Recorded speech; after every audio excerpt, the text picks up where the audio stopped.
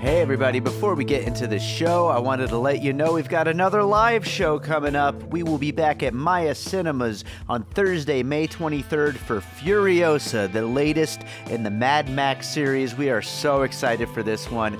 Joining me to talk about it, we've got Sam Novak, Shahab Zargari, and Tony Gonzalez. A great lineup. It's going to be an awesome movie. We are so excited to talk about it. So make sure to check the show notes. There are opportunities to win tickets. You could also buy tickets, and we hope to see you there Thursday, May 23rd, 6 p.m. at Maya Cinemas for Furiosa.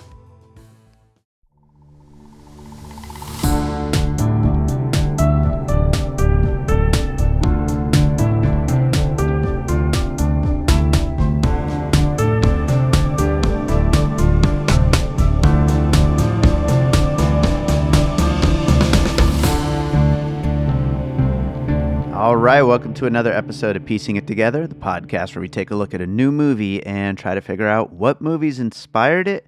And today on the show, we're talking about Ti West's A24 film X, which is a absolute blast, and I'm really excited to talk about it. Joining me today is filmmaker Paul Hibbard, his first time here on the show. We have a great conversation coming up, getting into some of the obvious ones, which I think everybody knew we would end up talking about if we ever did an episode, and a few kind of out there pieces as well. So a lot of good stuff coming up in this conversation.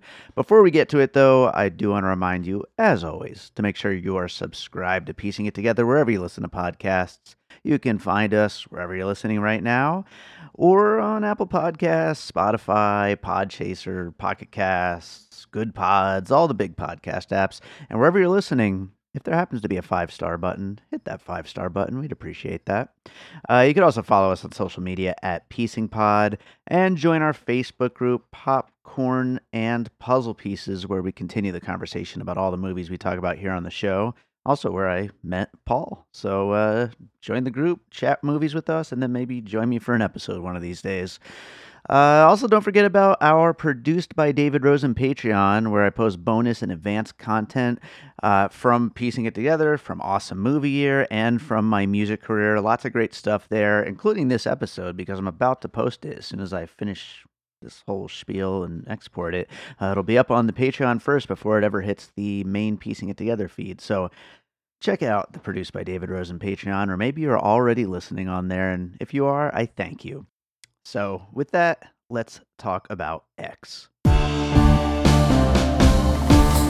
right, so this should be a fun one. We're talking about Ti West's X, and joining me is Paul Hibbard. Paul, how's it going? Great. How are you doing, Dave? I'm great. I'm packing in the podcast this week. I'm covering so many movies. I don't even know where I'm going to schedule it all, but there's a lot of good movies coming out, and I'm excited to talk about this one. This is one of the good ones, and it should be a lot of fun. Before we get to it, though, it is your first time on the show. We've been in touch in our Popcorn and Puzzle Pieces group a whole bunch and all that, but I'm happy to finally have you here. Why don't you tell our listeners a little about you and what you do?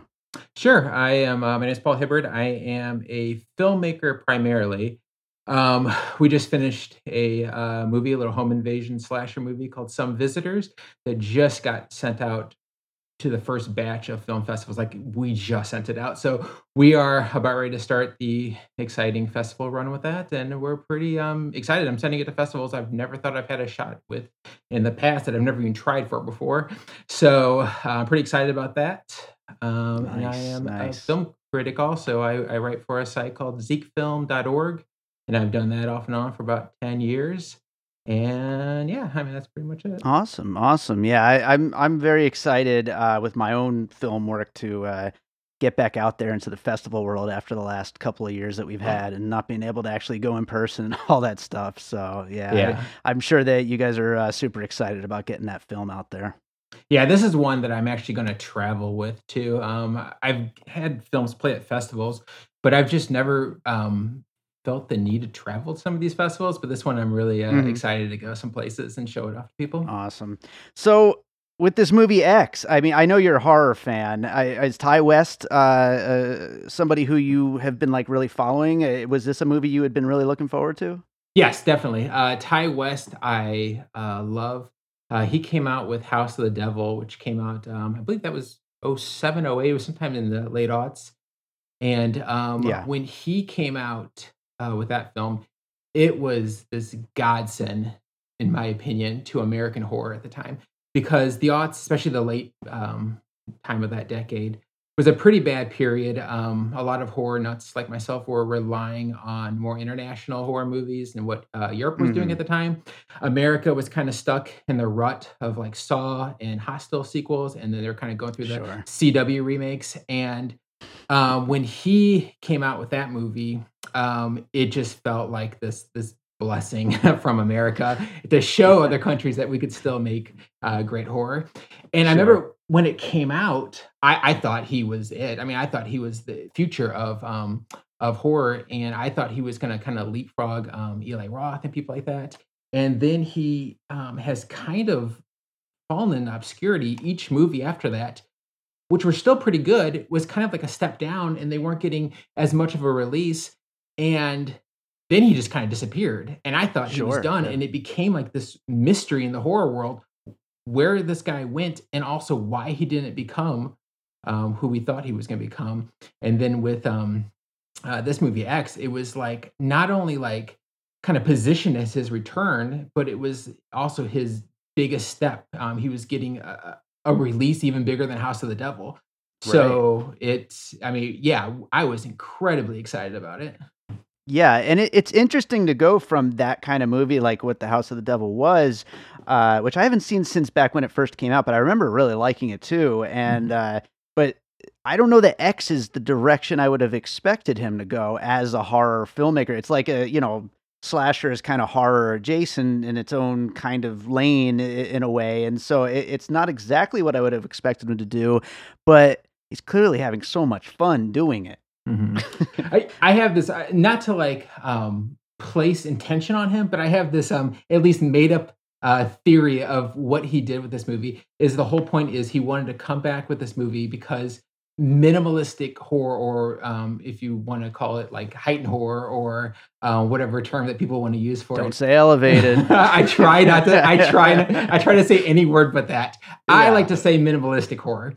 yeah. Has kind of been doing its thing, which is great. I mean, some of those movies are great, but then some of them I feel like are almost like becoming a parody of each other, of Mhm. themselves, I guess you could say. And then you kind of like have this movement of like maximalist horror, and I think Malignant is a good example of that, which is Mhm. equally great. Both forms of horror are excellent. And I think he came back and did this movie that was sort of a mix between the two of them, where it kind Yeah. of like had that minimalistic style, but then when it exploded, it kind of went maximalistic. But he's also doing what he's always done to an extent. I mean, it is kind of a swerve, like what you're saying, but I also feel like it feels like a Ty West movie. And I had this like feeling that he came in, and he was like, "Well, I'm going to show you all how this is done, and I'm Mhm. gonna make my own film and make a film that I was making before, even before I'll go ahead and say it, even before elevated horror, Yeah. was around. Like, he was the elevated horror filmmaker before elevated horror was a thing, Yeah, I and almost wonder also, like, how much of it again, like you say, you don't wanna, like, kinda put intention on him, but, like, I almost wonder how much of it was like, "Okay, I'm making this movie with A24, Mhm. and I can't just do the quote, unquote, 'elevated horror' thing and fall into being a quote, unquote, again, A24 horror movie. It's gotta Mhm. be its own thing if I'm gonna do this." Yeah, and it was his own thing, and it was very, to Ty West. Like a movie, for example, I haven't even seen yet is Lamb because I hear it's Mm. good. Have you seen Lamb? I have, yeah. Is It's it good. okay? I enjoyed it a lot. It's also, I don't think this is a spoiler to say, but it's not a horror movie, like, at Okay. all. Yeah, and, it gets lumped in because it's creepy and weird, but it's not a horror movie. Okay. When I saw the trailers for that, I felt like it was like the logical conclusion of this elevated horror movement, Sure. and that I mean, even if it's good, let's just make that the final step, and let's just kind of start doing our own things. Which is one thing I loved about *Malignant* is I felt like that was an answer to elevated horror, but I Yeah. also feel like what Wes is doing, like we're saying, is sort of like bringing it to the next step of where it needs to go, where it doesn't need to quite be as pretentious as Mm. some of these films may appear to be. Because once you get past The Witch and great directors like Robert Eggers, you're going to start getting into like B and C directors who are essentially doing impressions of those guys. And Yeah, yeah, it has to it, happen. yeah, and I feel like what you're saying that Wes is kind of evolving that style before it gets to that place, hopefully.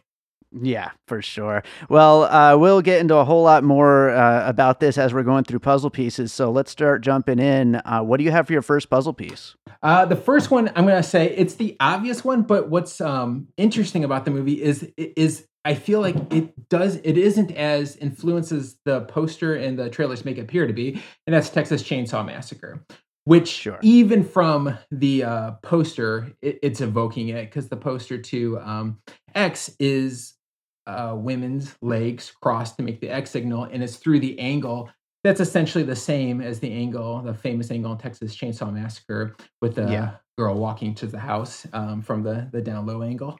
And as I watched it, I think I expected it to be much more of a Texas Chainsaw Massacre, not ripoff, but much more influenced by Texas Chainsaw Massacre. But then as I watched it, I kind of like realized that it's really just sort of the aesthetics of what he was doing was Hmm. influenced, and a lot of the other stuff he was doing was influenced by other movies that I wasn't even expecting.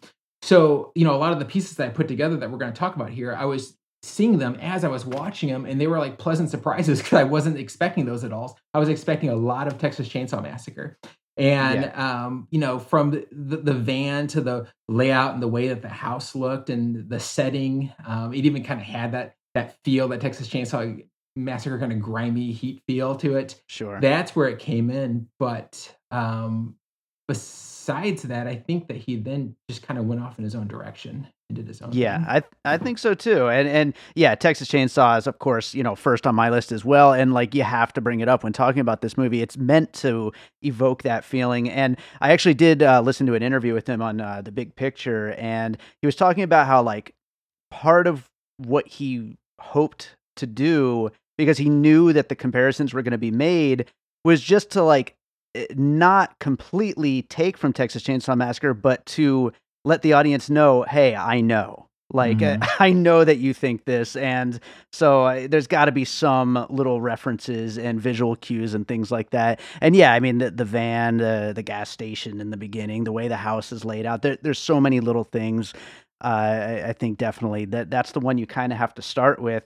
I'll go for my first piece, though, which is the other ultra obvious one. I think you could very easily describe this movie as Texas Chainsaw Massacre meets Boogie Nights. And Mhm. so Boogie Nights is my first piece. Paul Thomas Anderson's film set in the world of porno, and filming a porno is a big part of this movie X. This group of young people have gone out to this house in the middle of nowhere to film an adult film, and this not only gets into some of the like kind of classic porn actor archetypes, kind of in a similar way that Boogie Nights does, but also kind of lets you in behind the scenes of what that is like, of what filmmaking is like, and kind of lifts the veil of like, the kind of things that go into creating a crew, and the way that the actors kind of interact when the cameras aren't rolling, when they are rolling, and what the intentions are of the filmmakers. And so it really gets you into that filmmaking mindset. And I think that's a big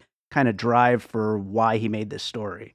There's all kinds of things that along with just that basic premise, even the movie starts with Mia Goth looking into the mirror, telling herself she's good enough, which is Yes, that too. basically how Boogie Nights ends. And then there's all kinds of stuff on the way. One thing that I really noticed with the Boogie Nights comparison is this takes place in 1979.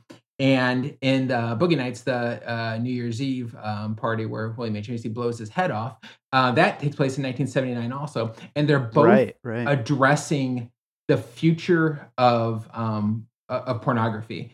And Mm, in Boogie Nights, they have that meeting with Philip Baker Hall and Burt Reynolds, where Burt Reynolds is hesitant to go to VHS. He wants to stay in the theaters and on film. And they have that whole conversation, and that conversation is in X also, where in this case they're more right. embracing of the It's future the of, opposite, like, yeah. And yeah. then another thing is they both have these aspirations of making porn better movies more important Hmm. because in Boogie Nights, both Burt Reynolds and Mark Wahlberg have this dream about people like being entertained, and Burt Reynolds talks about how he wants people to sit in the theater after they masturbate and watch the rest of the movie because they want to see how it ends.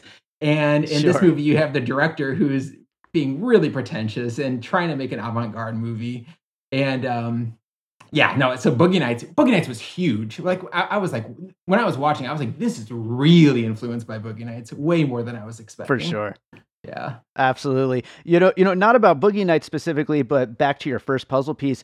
I was also thinking about part of it has to do with that transition to VHS tapes for sure, but I was also wondering the 1979 setting, if he wanted it to be where, oh, these people may be aware of Texas Chainsaw Massacre because it already exists in the world, as it not being like the earlier 70s or something before that, and knowing that the idea is in the air of a house full of creepy people that are going to murder the hell out of me if I go in there, you know? Yeah, no, absolutely. I definitely agree with that. So what do you got for your next piece? Okay, next one is a pretty obvious one also, and that is Psycho. I feel like Psycho might actually, in terms of horror, might actually be the one that's more influenced with the story than Texas Chainsaw Massacre. Just the idea that there's this massive house overlooking a smaller place where people are staying, and the old person in the massive house, who is played by a young person, is killing the people in the smaller place that's there. And Sure. I don't know why. Maybe you heard about the interview, but I don't know why Ty West. I like the decision, but I don't know why he had Mia Goth play the older woman also. And one of my ideas is that he is nodding towards Psycho, but also trying to get that kind of visual cue of somebody younger playing an older person. And in Psycho, it's literally a younger character playing an older person, with Norman playing his mother. But in this case, it's a younger actor playing an older person. But when you see the older woman, she looks off. She looks kind of more dangerous than an actual older actress might look. And Right. I really wondered while watching if he was trying to get some sort of like symmetry to Psycho with that decision. Right, and I'm not sure. He did not specifically talk about the whys of that. I don't know if maybe he's trying to let that kind of let us marinate on it a little bit first before really like talking about it. He only talked about the fact that Mia Goth was just so on board with the idea of doing that, and just how excited she was. And then I didn't actually get to stay through the end of the credits. The cleanup crew kind of kicked us out, but there was a trailer for the prequel that he shot at the same time. Yeah, I did not stay either. It wasn't until I got home and I saw on social media that I should have stayed. And when the movie, when the credits started, my friend and I, we were like, "There's not going to be anything at the end of this. This isn't that type of movie." And apparently there was.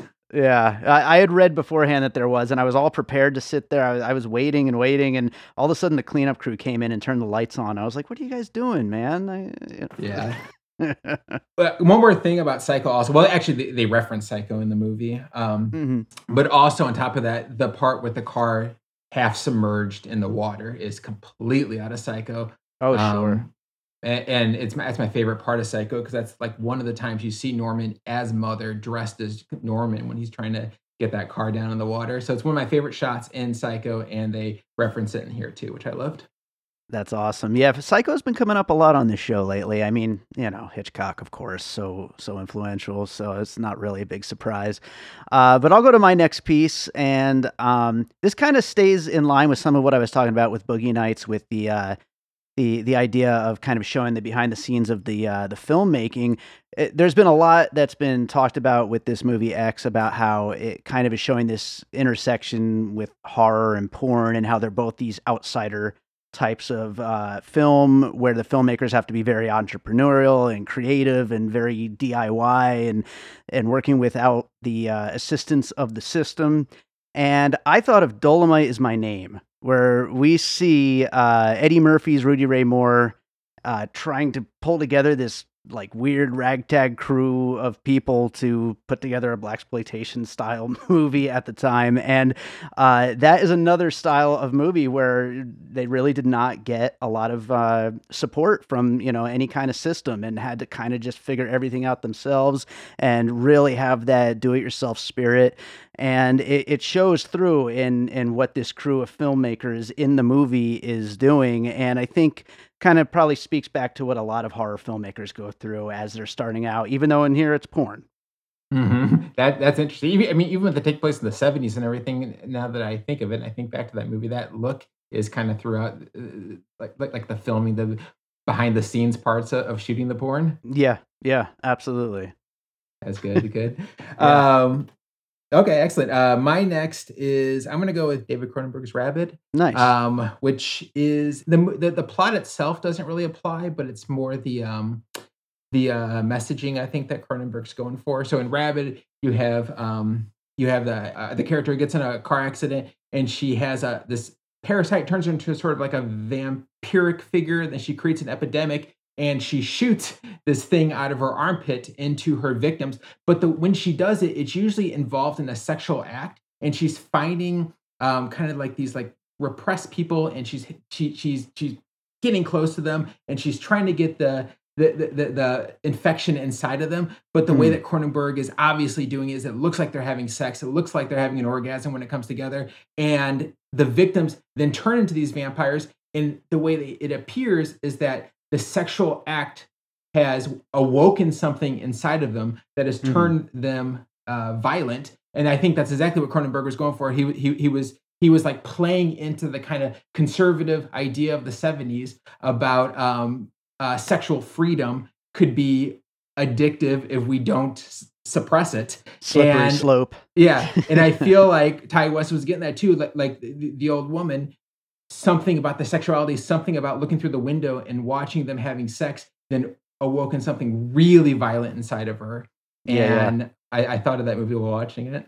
I like that. That's awesome. That's a great piece. And there's a lot going on that I got to admit, I'm not 100% what Ty West's like ultimate goal is with the storyline of these old people and the repressed like sexuality, and like the story of them, especially Pearl, wanting that connection. And old people still have sex, and it's kind of it's kind of a taboo subject, and what exactly the exploration is.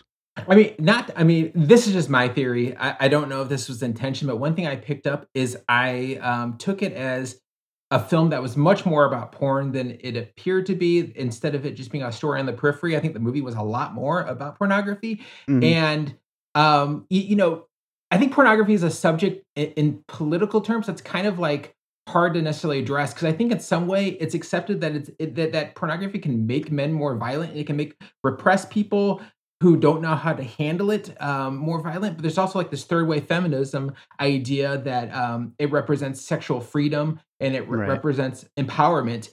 And what I liked about this movie is it kind of represented both sides, how there was this sort of like symbiotic relationship between the creator and the consumer, and how it can be something that for the enlightened, it can be more empowering to them. And because I believe that the filmmakers and the actors and everything, they are all very healthy in their views of sexuality, especially for 1979.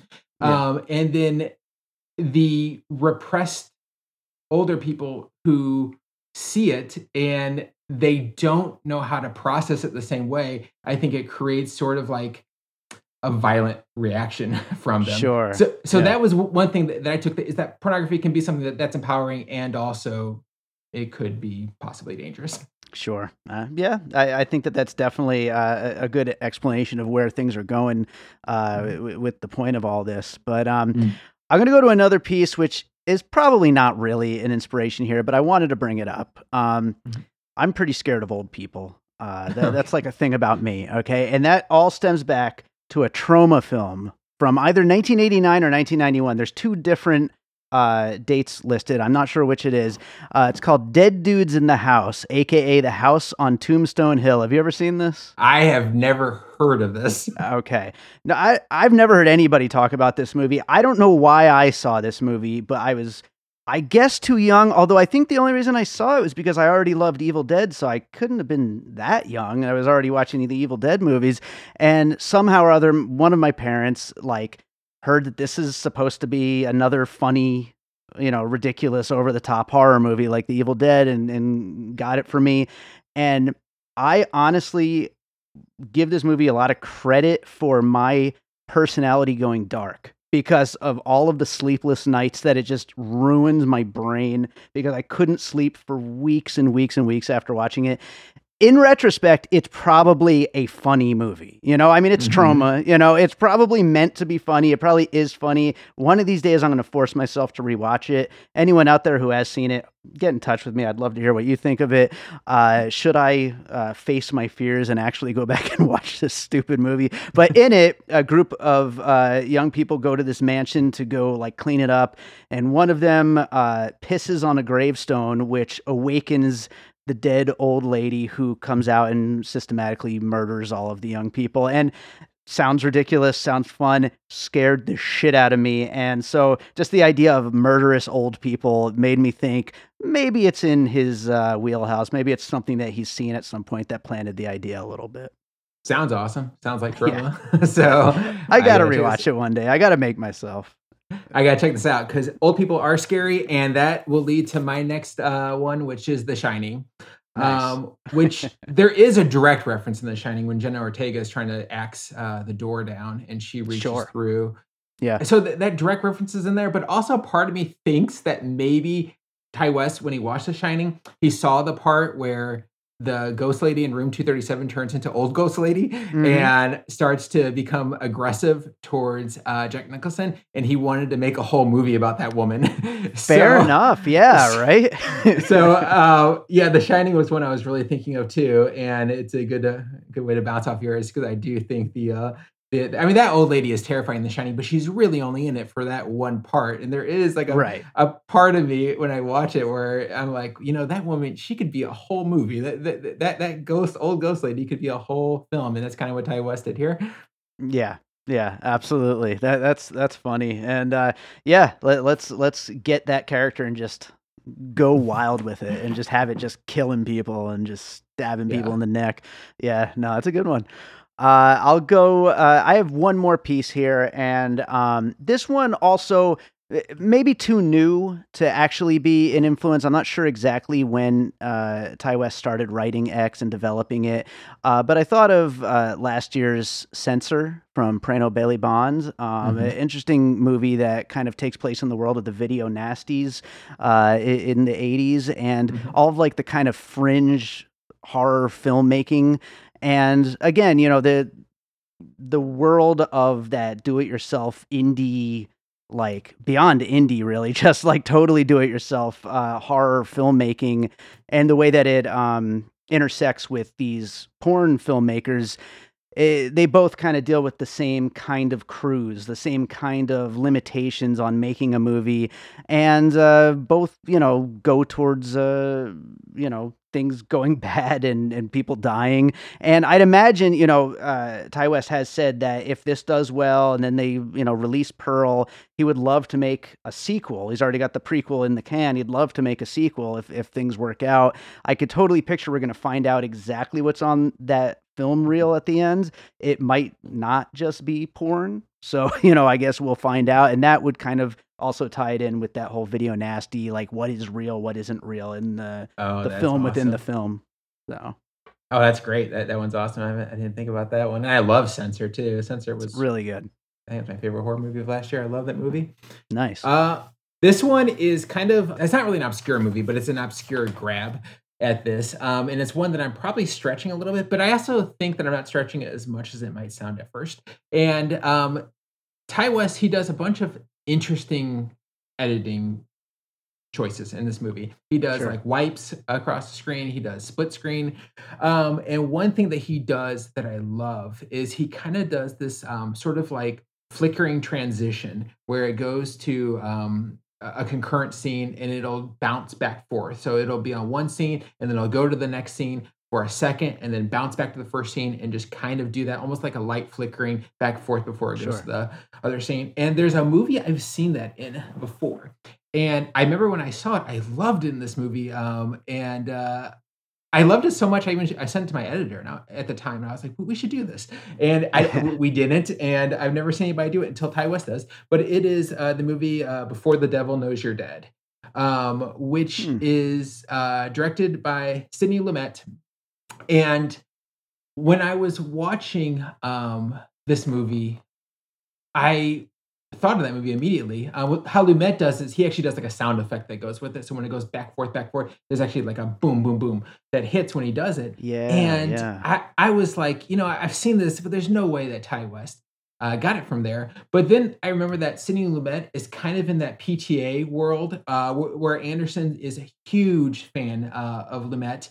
And Philip Seymour Hoffman is the lead actor in Before the Devil Knows You're Dead. And I was like, this kind of is in that world too. And as I kind of watched Exmoor and I saw how much Boogie Nights was happening here, I was like, I bet Ty West is just a huge Paul Thomas Anderson stan. And Sure, sure. I would not be surprised if he kind of follows the lineage of what has influenced Anderson, which would include Lumet. And if that's the case, I would not be surprised at all if Wes turned out to be a fan of Lumet and a fan of this movie. And by the end, I was convinced that's where he got it from. That's So, interesting. Yeah, yeah, that's good. I forgot that it had edits like that in that movie. 'Cause that's a great movie. I haven't seen it since yeah. it first came out, but yeah, I forgot that it had those edits, and that is really interesting. And I'd be really curious to just hear like a long form interview with him about like intention and all that because Hmm. yeah, it is an interesting choice, and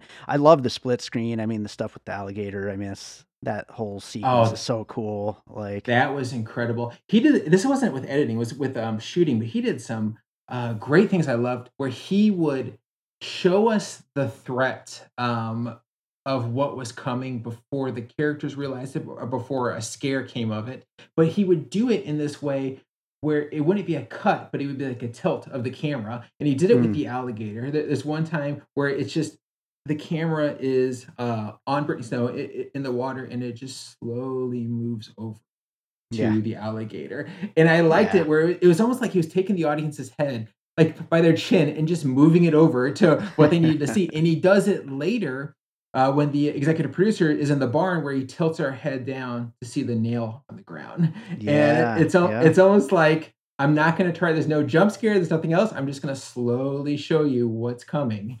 yeah. And there are so many confident decisions he made in this movie. That's the one thing I love the most about this movie is it's so confident. Like it's such a movie. It's such a deliberately confidently paced movie, and he knew what he was doing, and he knew how good the drama was in the beginning. I've heard some people say that they don't like how long it takes to get to the horror, but I loved it. I hear a lot of horror filmmakers who say that a great horror has to be a great drama first, which is true to an extent, but Mhm. a lot of horror movies, the drama in them can't sustain like a full drama. So it's not like they're making like Moonlight or they're making Call Me by Your Name and it turns into a horror. Mhm. They're making movies that need the horror. But this was a movie where I was like, the drama in this is great. Like with the sound girl when she wants to get involved with the porn and her boyfriend, the director, has to film it. I was like, this could be the movie right here. The I after know, right? effects of what happens could be the movie, and I would be completely happy with it. This is truly one of the movies that is as good of a drama if it wanted to be a drama and ditch the horror parts. Yeah, absolutely. I totally agree, and I think a lot of that goes to some really fantastic performances, like, all Yeah. around. I mean, Mia Goth is just turning them in one after another, just always something weird and interesting and unique, and she's just so great here, but everyone else, Jenny Ortega's having such a year, and Brittany She's Snow got is such a great. scream. Oh yeah, definitely. Yeah. I mean, it's no wonder they rested the trailer on that, and then of course the cop saying it's a fucked up horror movie or whatever. Those are Yeah. like the two big selling points, I guess. But Yeah. yeah, she's great. But Mia Goth is so interesting looking too, because she's oh, like I know. attractive and scary, and so I saw someone on Twitter say she has an 824 face, which I Yeah. think is perfect. Yeah. I remember back when High Life came out, I think I tweeted that like I want to see her just do like a 90s romantic comedy. Like just Yeah. straight up like it would make no sense with her. Like it would just be so weird. But Yeah, yeah. yeah. So I'm out of pieces. Do you have any other pieces you wanted to bring up? These are just minor ones. One of them, with Mia Goth is the, remake to Suspiria, just in the way that Tilda Swinton played 2 characters. I kinda thought about Sure, that. sure. The other thing is just it's less for this movie per se, but it's, more just for Ty West's whole career, which kind of follows this. West he's got that formula where he does build up, build up, build up, and then explosion of horror. And Mm, sometimes he does it differently. Something like House of the Devil is a build up for a very long time, and then the horror hits. And then sometimes he brings in a little bit the horror a little bit earlier. But a movie that, at least when I first saw House of the Devil, that really reminded me of that formula and who I felt like at the time he got it from was Takeshi Miike with Audition. Because okay. have you seen Audition? I haven't, no. Okay.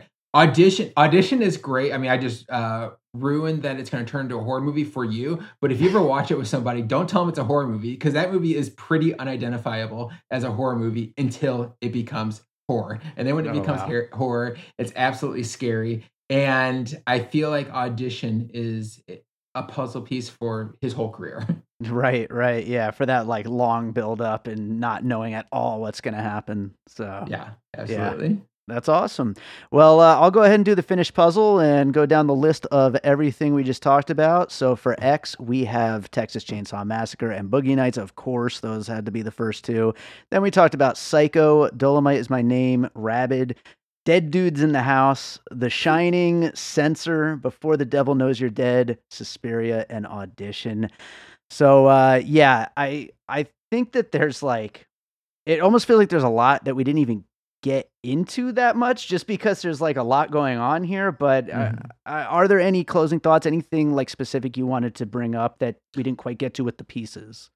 Okay, one thing that I would say, this is a point I was also going to make about Boogie Nights is the whole like relationship between the repressed and the free, the sexually free, and how Boogie Nights, even though he was in a world that was stigmatized, when it was juxtaposed to a more conservative world, it was the more repressed world was viewed more violently and more Mm, angrily. And I really think of the scene in Boogie Nights where the pickup truck of guys come and beat up Mark Wahlberg, beat up Dirk Diggler after he's kind of been kicked out of the porn world. And yeah, it's kind of like viewed as this way that he's been ostracized from the quote unquote stigmatized or the quote unquote immoral sexual part of society, and he's in the more repressed part, but things are actually worse and more violent and more dangerous. And I kind of like had that feeling just to kind of focus on that I he is like making that point about how